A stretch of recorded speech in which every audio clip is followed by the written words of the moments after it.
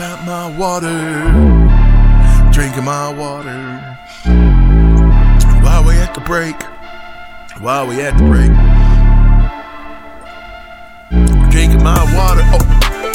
Oh, we're back on. Oh, shoot. Welcome back to part 2 of this sick show. Founded in 2022, Front End Sports is dedicated to empowering athletes, teams, and organizations with cutting-edge social media, merchandising, and NIL strategies to help your brand through innovative and personalized solutions. Their team consists of experienced professionals with diverse backgrounds in sports, marketing, design, and technology who share a passion for helping their clients succeed and unlock their full potential. So, are you ready? Are you ready? Are you ready to elevate your game and ignite your brand? Then contact Front End Sports at frontendsports.com. That's frontendsports.com. Front End Sports, built for the game. All right. I want to talk about the wife beater. I want to talk about the shirt, the wife beater. I don't want to talk about men beating up on their wives. I don't sign off on that foolishness. I myself has never hit a woman. I wanted to choke a few. 1-800-CHOKE-A-FEW. But I never, ever have hit a woman. I don't play that. If I see somebody hitting on a woman, it's going down in front of me. I'm not going to be sitting there with my camera phone taking a video. I'm probably going to come in and do something about it, because I'm bad at bad. That's just the way I was raised. Just like the Alabama Brawl. You put your hands on a woman in front of me, I'm not going to be responsible for my actions. Anyway, I digress again. The shirt that's called a wife beater. I always wanted to know where that came from. Now, of course, somebody got to be in this in order for that shirt to become that. But that shirt was first called an A shirt. And it was invented in 1935 by sock company Coopers Incorporated. So a sock company made the wife beater, or the A shirt as it was called. And it was intended as an undergarment to keep sweat from damaging men's dress shirts. Now, the origin of the term wife beater is exactly as horrific as it sounds. In 1947, when Detroit man James Hartford Jr. was arrested for beating his wife to death, newspapers published his arrest photo, and he was wearing a blood-stained A shirt. And the caption on that story said that he was wearing his wife beater shirt. His gruesome title stuck to the garment and hasn't left since then. 4 years later, the wife beater made its first pop cultural appearance on Marlon Brando in A Streetcar Named Desire. I remember that. I was a little kid, but I do remember that movie. Marlon Brando's character, a blue-collar man who abuses his wife, unfortunately sealed the connection between A shirts and violence. Now, men wearing tank tops without a shirt were associated with the working class and generally non-respectable conditions, said Jay Macaulay Bostad, a London-based lecturer on fashion and masculinity. So already, quote, this is what he says, so already in the term wife beater, we have a problematic and classist elision between proletarian identity and domestic violence. Pop culture gradually normalized wearing the wife beater by itself by leaning into the sexuality of such a body-hugging piece. Now, sex symbols of 70s rock like Freddie Mercury and Mick Jagger wore wife beaters in their famously form-fitting stage looks.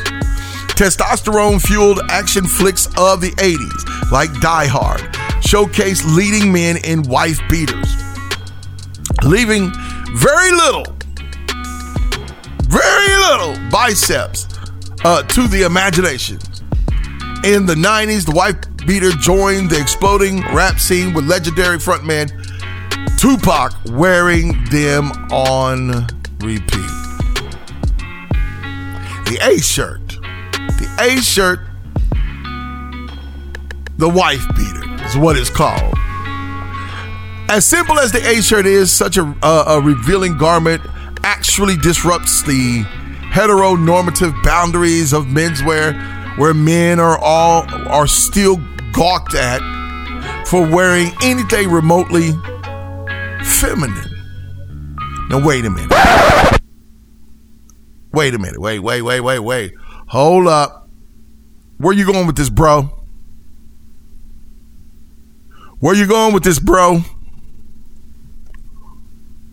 A wife beater is masculine. We're not wearing wife beaters or A-shirts for the sake of wearing them or just to be wearing them so you could call them girl shirts. They're not girl shirts. These shirts are made for men. So I don't know what you're talking about. Ain't nobody trying to be feminine over here. He said, quote, menswear remains more rule-bound than women's wear. Macaulay Bostad added, quote, to challenge the norms of menswear is to challenge dominant conceptions of masculinity.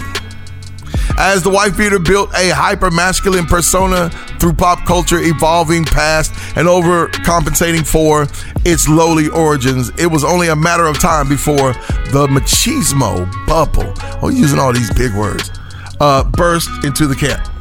Now, according to Jessica Glasscock, a fashion history professor at Parsons School of Design, the wife beater's lasting life comes from... Do I need to say this?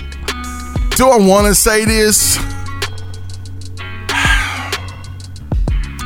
According to Jessica, with that funny name, the wife beaters come from, I'm going to say it, queer subcultures. The garment that once defined masculinity was suddenly defying it as a tongue-in-cheek performance piece. At first glance, the wife beater might seem like an unkillable roach of fashion, but its ability to chameleon through almost centuries worth of aesthetic evolution isn't an accident. Through every film cameo, stage costume, and subculture, the wife beater has grown past its morbid roots to represent the diverse intersectionality. Is that how you say that? Intersectionality. Okay. Of what it means to be masculine. While it started as a tool of classism, the wife beater has since fueled a greater paradigm shift in menswear. The only thing it still desperately needs is a new name. I agree with some of that. Not all of it. It does need a new name. Because a shirt that's called a wife beater. Number one, the term wife beater is horrible. So it gives off this persona, this stigma, that anybody wearing a white A-shirt, as it was, originally known as, is wearing a wife beater. Now, if you come to the door in your so-called wife beater, what's the first thing in people's minds? Oh, he's got a wife beater on. He beats his wife. No, that's not it. That's not happening. Not in this camp. Some people may look at that and say, oh, yeah, he's a bad dude. Some people look at it and say, oh, he's a gangster because he's got a white shirt on. T-shirt. An A-shirt. We need to think up of another term for it, because wife beater is just horrible. How about wife hugger? Can we go with that? A wife hugger. Copyright Big Day, August 11th, 2023 at 10:09 a.m. Wife huggers. Yo, man, I see you got that wife hugger on. Okay. You got that wife hug. Okay. That sounds better than, yo, man, I see you got your wife beater on, man. You be beating your wife, man? Nah. Wife huggers. I just saw, it's been almost 70 years. I just solved a 70-year problem in less than 18 minutes. A shirt shouldn't define who you are. Any piece of clothing that you have shouldn't define who you are or what people think you are. It's just like you're losing hair and on the top, and you're getting the Bozo the Clown look on the top, and so you want to put a hat on it. And, if your hat was to come off or something, then people would say, oh, look at Bozo the Clown, in their minds. They would never say that to your face. But in their minds, they would say that. And they would think of you some kind of way. If you don't shave for a few days or maybe a few weeks, and your beard, your hair on your face is looking rough, people will associate you with being ignorant. They will associate you with being subpar. They would associate you with being, trash. Like, you ain't gonna, you ain't nobody looking like that. You don't know who I am. You don't know where I came from. You don't know how much money I got in my bank, let alone in my pocket. If I didn't want to shave for 5 weeks, that's my business. Ain't none of yours. If I want to walk out in a wife hugger and ain't shaved in 8 weeks, I will be a wife hugging, no shaving, still good looking individual.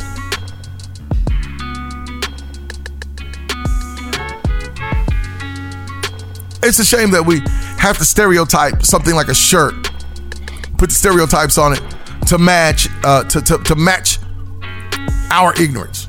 Let me just say it like that. No more wife beaters. Enough of that is going around. No more of that. Call it a wife hugger. But more than that, it's just a shirt. It's a white shirt. It's a plain white shirt.